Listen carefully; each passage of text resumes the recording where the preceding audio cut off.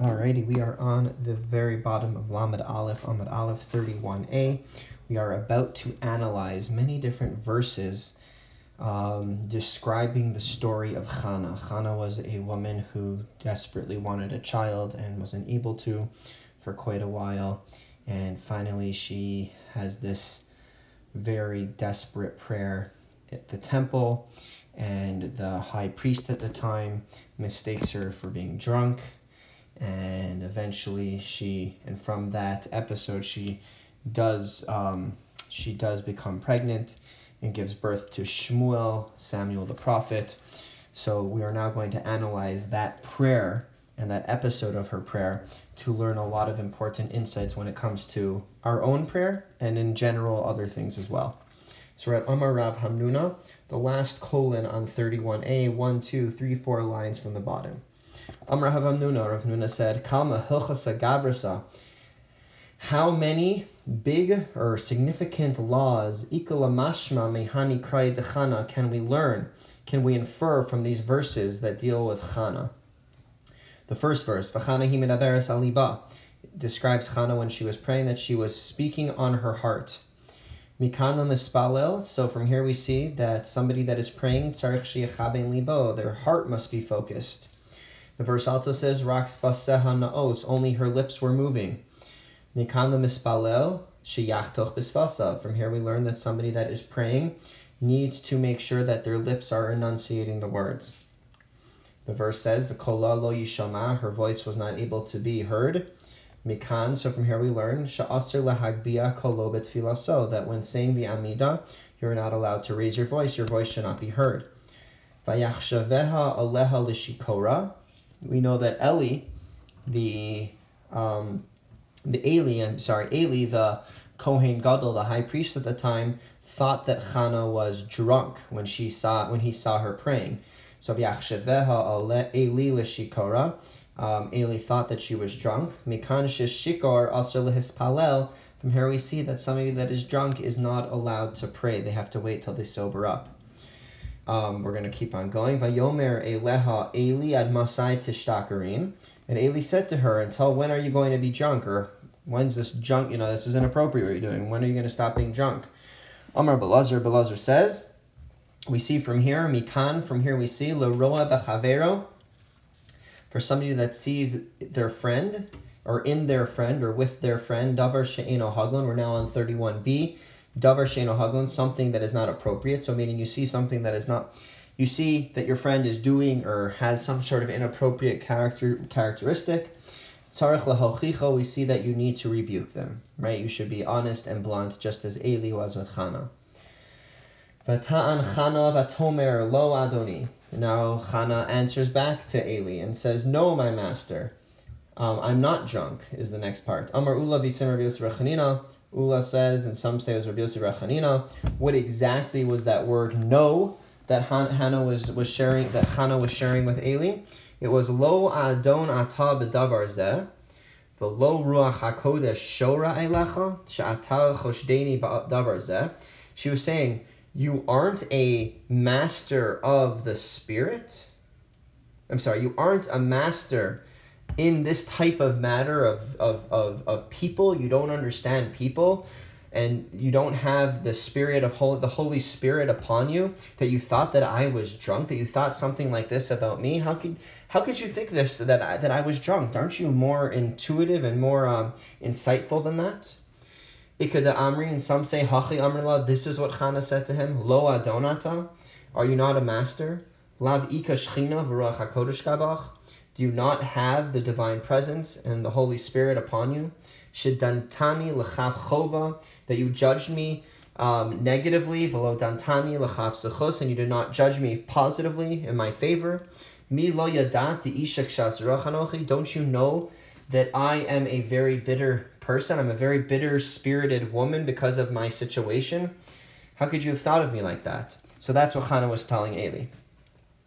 V'yayin v'shechar lo shasisi. So then Chana goes on to say, wine nor beer did I drink. Amar Belazar says, Mikan, from here we see, lenechshad bedavar, if someone suspects you of something, so you are being suspected of doing something inappropriate, She'enbo, something that you actually didn't do. So they're suspecting you. They're suspecting you falsely. Shetzarich lahodio. So we see from here that you should tell the person that suspects you what the reality is. You shouldn't just let them think negatively of you. You should actually share with them that I actually didn't do anything negative. I actually didn't do anything inappropriate, just as we see with Hannah, who told Eli, you thought I was drunk. I actually didn't drink any wine or beer. Okay, we're going to keep on going. Hannah said to Eli, do not place your maidservant, or me, as somebody that does not have the yoke of heaven upon them. Amar Belazar says, Mikan, from here we see, Mikan l'shikor, from here we see that it's somebody that is drunk, shemispalal, that prays while they're drunk. Kilu obed avodah zarah, it's as if they had served idolatry. Where do we see that from that verse where Hannah says, don't make me into somebody that is a bas blial, someone without a yoke? Because it says by here where Hannah was saying that don't think of me as someone without the yoke of heaven. And that was meaning I didn't drink, and therefore don't think of, I'm not praying while I am drunk, and therefore do not think of me as somebody that does not have the yoke of heaven. So we use that interesting word, bas blial, or blial, somebody without the yoke, which we don't find much throughout scriptures. And it says by somebody that worships idolatry, yatsu anoshim b'nei blial mikirbecha, that these men without the yoke came out from amongst you, and they were the ones that went and served idolatry. So we see that the use each time of this very unique word of blial, somebody without the yoke of heaven, and we're basically saying that the usage of that unique word in those two distinct locations tells us that there's a connection, that somebody that prays while they are drunk, it's as if they worshipped idolatry. Malahalan avodah zarah, just like in the case of, in the second verse that we just quoted, it was a reference to people that are worshipping avodah zarah, idolatry, kind of avodah zarah, av kind of avodah zarah. So too here, we are likening it to somebody that worshipped idolatry, somebody that prayed drunk. We're likening it to somebody that worshipped idolatry. Okay, Vayan Eli vayomer lechi l'shalom. So Eli sees that Hannah is sincere and says, "Go in peace, Hannah." Amar Belazar says, Mikan l'choshed as chaveiro. So from here we see, from Eli's words to Hannah, we see that somebody that suspects their colleague, their friend, as chaveiro b'davar, somebody that suspects their friend about something, she'enbo, that doesn't really exist, so you suspect them falsely, shetzarich l'fai, so that you must appease them. So that's why Eli said, go in peace. V'lo oda, not only that, el shetzarich levarcha, you actually have to bless them. Shenamar, as we see by Eli. Velokei Yisrael yetain es she'elasech, or she'elasech. Eli tells Hannah, gives Hannah a blessing. May the God of Israel grant you your request. Okay, so now we are at the colon, the first colon on 31b, a couple of lines before the lines get very wide. So we're 31b, Lamed Aleph Amud Beis. All right, so now we're going to continue on with Hannah. Vatidar neder vatomer Hashem tzivakos. So she made a vow, and she said, Lord, Master of Legions. An interesting way to describe God, tzivakos, Master of Legions. Amar Belazar said, Miyom Shabarak Kadosh Baruch Hu Es Olamo, from the day that the Holy One, blessed be He, created the world. Lo haya adam shekara'o lahakadosh Baruch Hu tzivakos. There was no one that called God the Master of Legions, used that interesting word, tzivakos, ad shebasa Chana ukraso tzivos, until Chana came and called God Master of Legions. Amra Chana l'fnei HaKadosh Baruch Hu. Now, what exactly was Chana trying to get at when she uses that name for God? So Chana was telling God, Ribono Sha'olam, Master of the Universe, Mikol tziva'e tziva'os shebarasa, of all of the legions upon legions that you created, ba'olamacha, in your world, Kasha be'enecha shetiten li ben echad, is it so difficult for you to give me one child?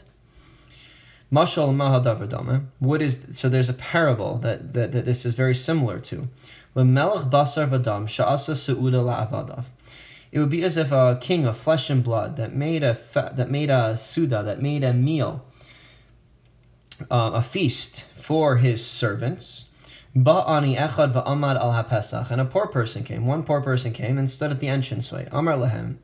And he said to them, Tenuli prusa achas, give me one piece of bread. V'lo hishkichu elav. And they just ignore him. Dachak v'nichnas etzel hamelech. So he pushes his way in and he goes in front of the king. Amar lo. And he says to the king exactly the same concept. Adoni hamelech, master, my master, the king. Mikol suda shalsisa. Taking into account this huge feast that you made, kasha ve'nachal iten li prusa achas, is it so difficult for you to give me one loaf of bread, one piece of bread? So it's that very same concept that Chana was sharing with God. Then Chana goes on to say, Imra'o sireh. If you see, or if you shall surely see. In other words, what's going on here is Chana saying, like, take note of my suffering, but uses a double language of take note, or of see, of witness my suffering. And the question is why the double language? Amar Belazar, so Belazar explains, Amra Chana l'fnei HaKadosh Baruch Hu, Chana said before God, Ribono Shalom, Master of the universe, Im ra'o mutav, if you see my suffering good, meaning if you see and then respond to my suffering with a child, then good, the imlav tireh, and if not, you will see. In other words, what's she saying? Elech ve'estater bifnei Elkanah bali.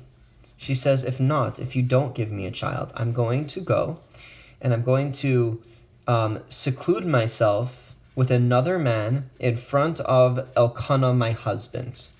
And what will happen is Elkanah will then, if I'm secluded with another man, Elkanah will have no choice but to suspect that I have been adulterous. And he will then take me to drink the special sota water, right? When it comes to a woman that is suspected of adultery, and there's very good reason to suspect of adultery, there was a little test that she could take in the temple, which consisted of her drinking the sota water, which was water mixed in with a paper with the name of parchment with the name of God, and it would dissolve into the water and would give it almost it would make the water almost magical. And what would happen is that if she had been adulterous and drinks this water, then the water would act as a poison and it would kill her. But if it isn't, so now let's read a little bit more. And because I secluded myself, I will seclude myself. They will make me drink the water of the sota, which I just described. And because I'm actually innocent, I just secluded myself with a man, I didn't actually commit adultery. So if somebody drinks the water and does not die, in other words, they're found to be innocent, then the blessing that is given to them by God, by the Torah, is that they will have children. So now Chana is saying, V'yata oseh torascha plastar. And you cannot make your Torah into a lie. So you're going to have to give me a child because I'll have drank the sota water. I won't have died. Obviously, I'm innocent. And then your Torah says that I will get the blessing of a child, and you can't make your Torah into a lie. As the verse says, Shenemar, as the verse says, V'niksa v'nizra'ah zara. She will be found to be innocent, and she will have a child. So basically, Chana was saying, either give me a child, or I'm going to force your hand, God. So now we're going to just kind of do something tangential on this concept of that if she's found innocent, if a woman who drinks the sota water is found innocent, then she will be blessed with the child. So let's talk that, and we're going to talk about that concept. Hanich lamanta amar im hayasa akara nifgades. So this all makes sense, that if the blessing that she receives, if she's found to be innocent, is that if she was barren, she will be remembered and become pregnant, then that makes sense. That was Chana's ultimatum to God. But according to the opinion that says that really the blessing is that if she was a woman that used to give birth with a lot of suffering, now she'll give birth in a more comfortable way. Nekevos yoledes zacharim, or if in the past she had daughters, now she'll be granted a son. Shechorim yoledes lavanim, or if they were darker if their skin tone was darker, now they'll be lighter. Ksarim yoledes arukim, or if they were particularly short, then the blessing would be is that their next child will be taller. Mai ikal meimar. So if those are the types of blessings that they receive, someone that drinks the sota water and is innocent, then what exactly was Hannah's ultimatum? There was the blessing that you receive upon being found innocent is not that if you had no child, you will now have a child. It's that if your previous children have been one way, now your next children will be a different way. Or if your pregnancy had been one way, your pregnancy will be different. So what exactly would Hannah be telling God according to that opinion of the blessing that a woman receives after being found innocent? And now we're going to quickly show the Brisa where this argument as to what the blessing is that a woman receives after being found innocent, what the blessing really is. The Tanya, as we learned in a Brisa, V'niksav in Israel Zara, she will be found to be innocent and she will bear a child.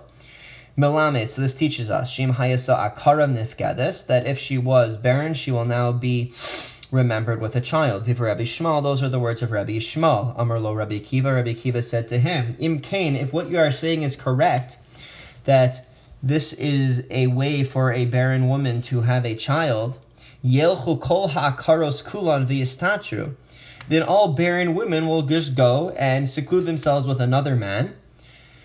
V'zo shelo kilkala nifgedes, and if she hadn't actually committed adultery, kilkala means if she actually didn't sin, she will be remembered with a child. So that's what everybody's going to do, and you're going to end up having all these barren women seclude themselves with men that are not their husbands. Elo malame, rather it must be that what the verse is really telling us is Shim hayasa yoledis betzar yoledis berebach, that if she was a woman that was accustomed to giving birth in a very difficult way, it would be easier. Or if her children were particularly short, they would be taller. Or if they were particularly dark, they'll be a little bit lighter. If usually she gives birth to one child at a time, now she'll give birth to twins. Now she'll give birth to twins. So what, according to that opinion, so now the question is, according to that opinion, what exactly would Hannah have been telling God? What was this ultimatum? As the Gemara is now going to ask, Ma imra o tereh, what is that double language of if you see, you will see, if you take note, you will take note, meaning which we explain to mean as an ultimatum to God. But according to this other opinion, what does that double language mean? Dibra Torah kol shon b'nei Adam. The Torah was just talking in the way that people talk. And sometimes people repeat words in order to make it more dramatic, and that's all that was going on there. There's no lesson. There's nothing to learn. There's no particular lesson to learn from this. Okay, let's go further. We're going to go a little further in the discussion of Hannah's prayer and the whole episode of Hannah. So the verse says, Ba'ani amasecha. So Hannah, in one point, says, of the suffering of your maidservant, Lo tishkachas amasecha, do not forget your maidservant, v'nasata la'amascha, and give to your maidservant. So we see that Hannah refers to herself 3 times as a maidservant of God. Rabbi Yosef Rebbe Chanina said, Shalosh amasos halalu lama. Why do we hear this 3 time repeated, or this 3 times said concept that Hannah refers to herself as a maidservant? So Amra Hannah L'Hakadosh Baruch Hu. So what Hannah was saying in front of God was, Ribbono shel Olam, Master of the Universe, Shlosha bidkei misa barasa v'isha. There are 3 bidkei misa, 3 searchers of death that you created for a woman.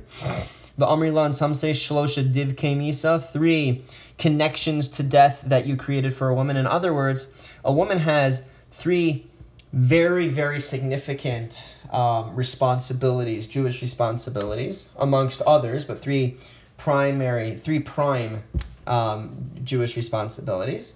And we're calling them here that they're so significant that, without them, death is at your doorstep. They're very, very significant. What are they? The Eluhena, what are they?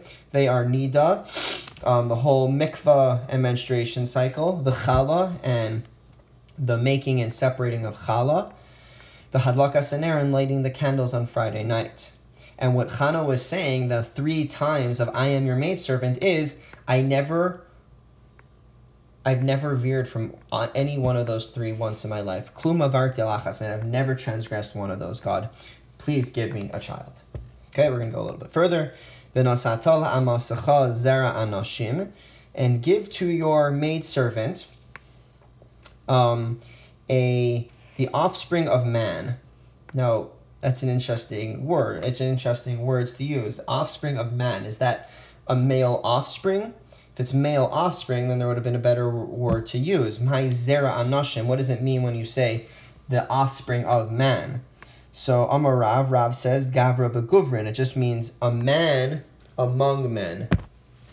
Ushmuel Amar Shmuel says Zera shemosheach shnei anashim. So it's actually a reference to a man who will anoint two other men, which was basically Chana having some sort of little prophecy. Uman inun, and who were they? Shaul v'David, King Saul and King David, because it is Shmuel the prophet, the son of Chana, that ends up anointing both of those men as king over the Jewish people. Rabbi Yochanan says, Zer sheshakol kishnei anashim. Give me a offspring that is equal to two men. Umani nun, and who would that be? Again, this would be Chana giving some sort of prophecy as she's talking to God. Now, Shmuel, her son, which two men was he equal to? Umani nun, who were those two men? Moshe and Aaron. Moses and Aaron, his brother, Shmuel, the prophet, was equal to Moshe and Aaron. Shenemar, as the verse says, Moshe v'Aharon b'chohanav, as it says, it was Moshe and Aaron with his priests, Ushmuel b'karei Shmo, and Shmuel with those that called out God's name. So we see that Moshe and Aaron are on one side and Shmuel's on the other side, and they are considered equal. V'Rabban and Amri and the sages say, what does it mean? Offspring of man. Zera anashim. What does it mean? Offspring of man. Zera shemuvla bein anashim. This means offspring that kind of is absorbed into men. In other words, it's somebody that won't stand out much, because what Chana was asking for was somebody that won't stand out much, so that there's never an evil eye about that person, about her son. When someone stands out, then people could become jealous and an evil eye can develop. We could talk more about an evil eye at a different time. Ki Asar Avdimi Amar, Avdimi came, he said, Lo Aroch, it just means, what he's explaining it, is that it's like an average person, someone amongst men, someone that's just average. Lo Aroch, velo goat, someone that's not tall or not short, velo katana, not small, velo ilim, velo alam, and not, so not small and not overweight. Velo tzachor, velo gichor, not someone that's pale and not someone that's extra dark. Velo chacham, velo tipesh, not someone that's too smart or too dumb.